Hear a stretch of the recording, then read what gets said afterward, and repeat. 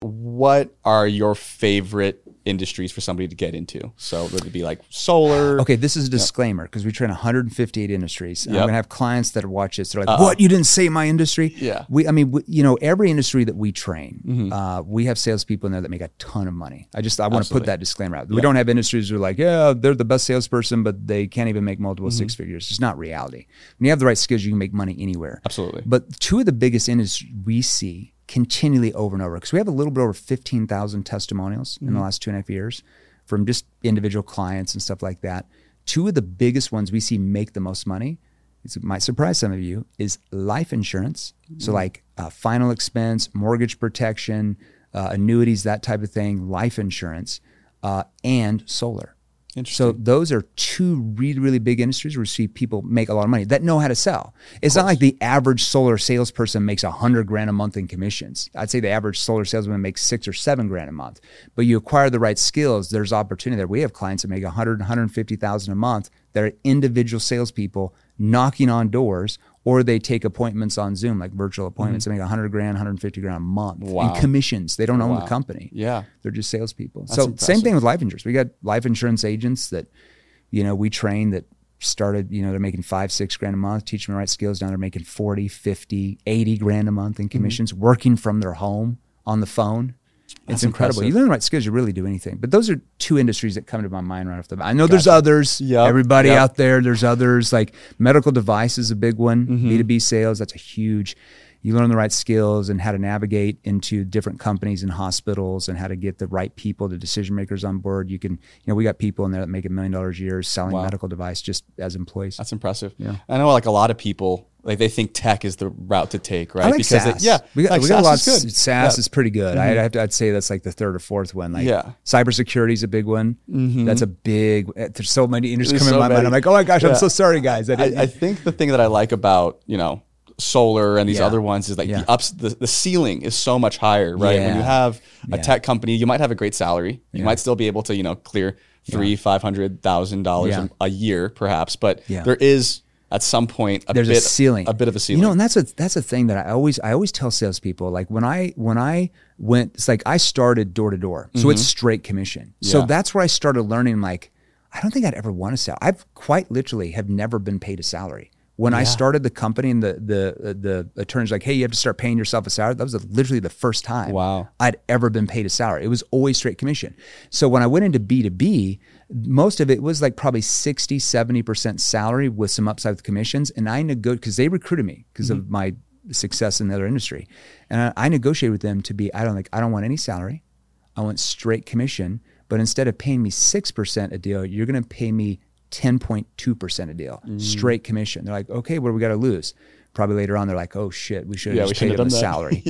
So every job I went into after that, I always negotiated straight commission because I didn't want to sell. I knew I wouldn't be able to make 7 figures a year if I was on a salary.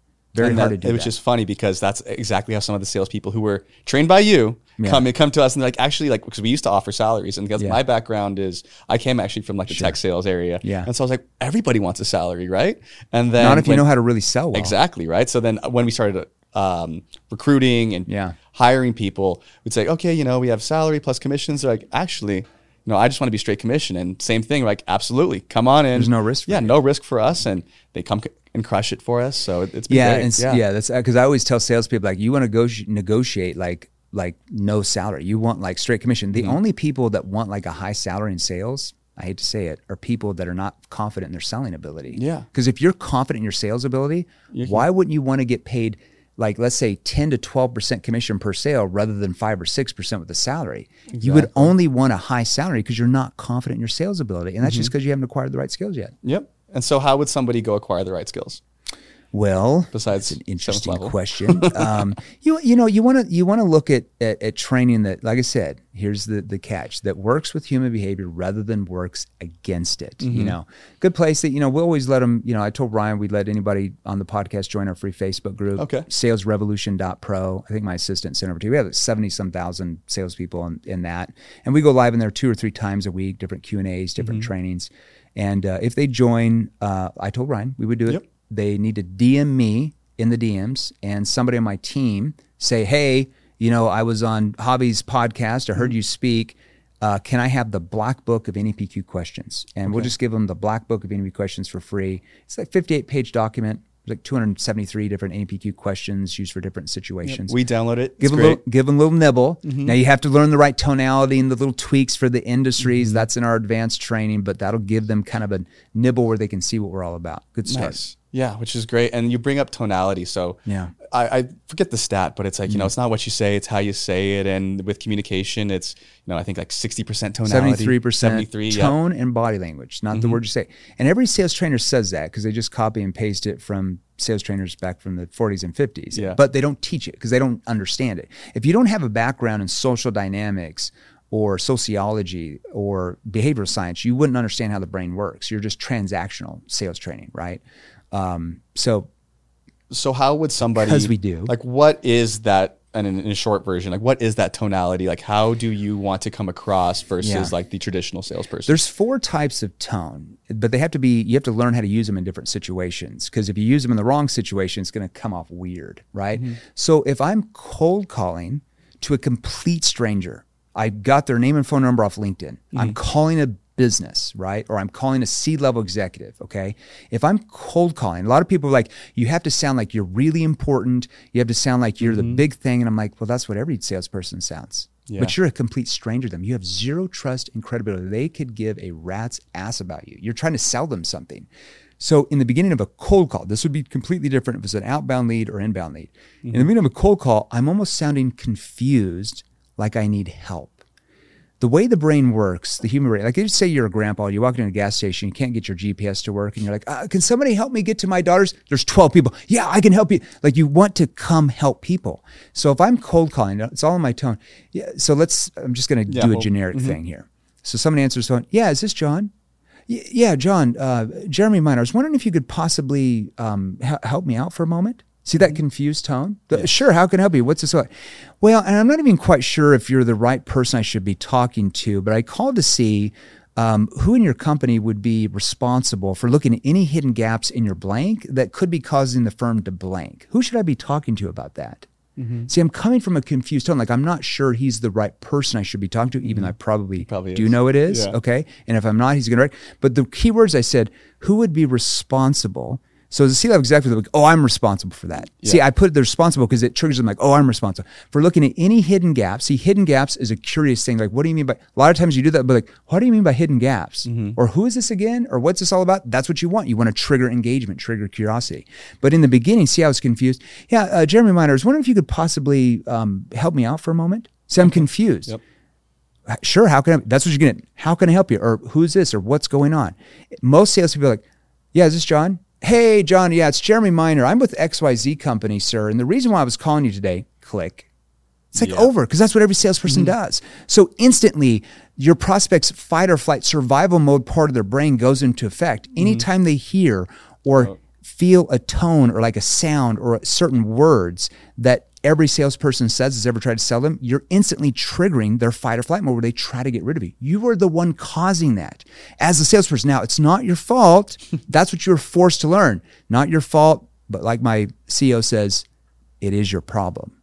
Yep. So not your fault you're trained that way, but it is your problem. So you might want to do something about that. But that's an example of a confused tone. Now, there's other questions in the sales process that require more of a curious tone. Okay. Ryan, you guys do, one of your companies, you do like social media, how to brand yourself, get more leads. So I might lean in, and my first situation question, we would call like to find out their current situation. I might lean in and say, so John, can you maybe walk me through what you guys are doing to acquire new leads and clients, just so I have more understanding? See, that's a curious tone. Okay. Your tone is how the prospect interprets the intention behind your words. Okay? So let me give you another example of this. And I've got to move around for this. I'm going to show you my body language. So let's say that you're angry with somebody outside of sales. Okay? So you're angry at your child. If you raise your hands and yell like this, hey, I told you that you shouldn't do that. How do you think that they're going to interpret that tone and my hands? They're actually going to interpret that as I'm like against them, like I'm angry at them. But if I go like this and put my hand on my chest, hey, I told you that you shouldn't do that, and I have this hand on the chest, what does that? Completely changes everything. It changes how they view you. They now view you as like disappointed in their behavior, not angry. So it's just by the hands, by me putting my hand here on my chest, when I'm yelling at somebody, they're going to interpret that I'm disappointed, not angry like this. It's just a body language. Yeah, love that. So there's all these little things that add up. What's the last one? So you got now the second one. Oh, so there's okay, four. So you got the confused tone, the curious tone. The confused tone, you're only really you use it here and there, but it's not used a lot. It's mainly in cold call in the beginning, but not throughout the conversation. Curious tone triggers curiosity. That's why they're asking me the question. And then 3/4 into the conversation, I can use more of a skeptical or challenging tone. Now, I can't use a skeptical or challenging tone in the first 2 minutes because I don't have much trust or credibility with that new prospect, right?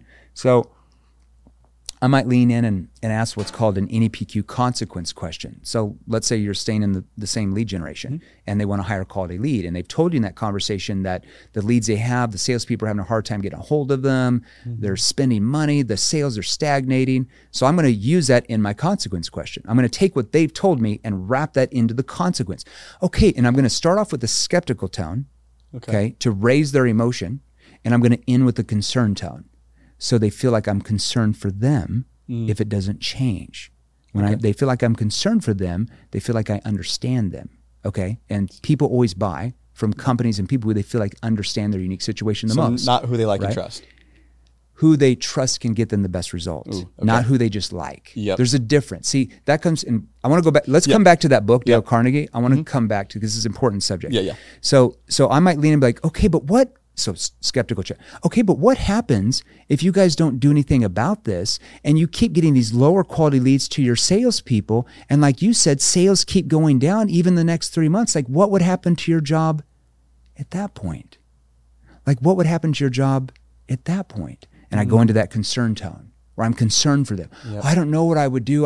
Well, do you want to have to go through all that if you didn't have to? Concern tone. No, if I didn't have to. Okay, so it's important for you to do something then. Oh, for sure. See how I'm getting them to do the work, right? So I'm skeptical. I raise their emotions. So what happens? Notice my voice is talking faster and then I slow down at the end. What happens if you don't do anything about this and you keep getting these lower quality leads and your salespeople can't get a hold of them? Like, what would happen to you at that point? Concern tone. See, they're going to interpret that I'm now concerned for them. And that causes them to open up emotionally.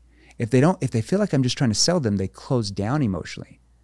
And human beings make buying decisions on emotion, not logic. So if your prospects stay surface level with you, that's when you get a lot of, I want to think it over, or do more research. Like, you're triggering them to do that because you can't get them to open up emotionally.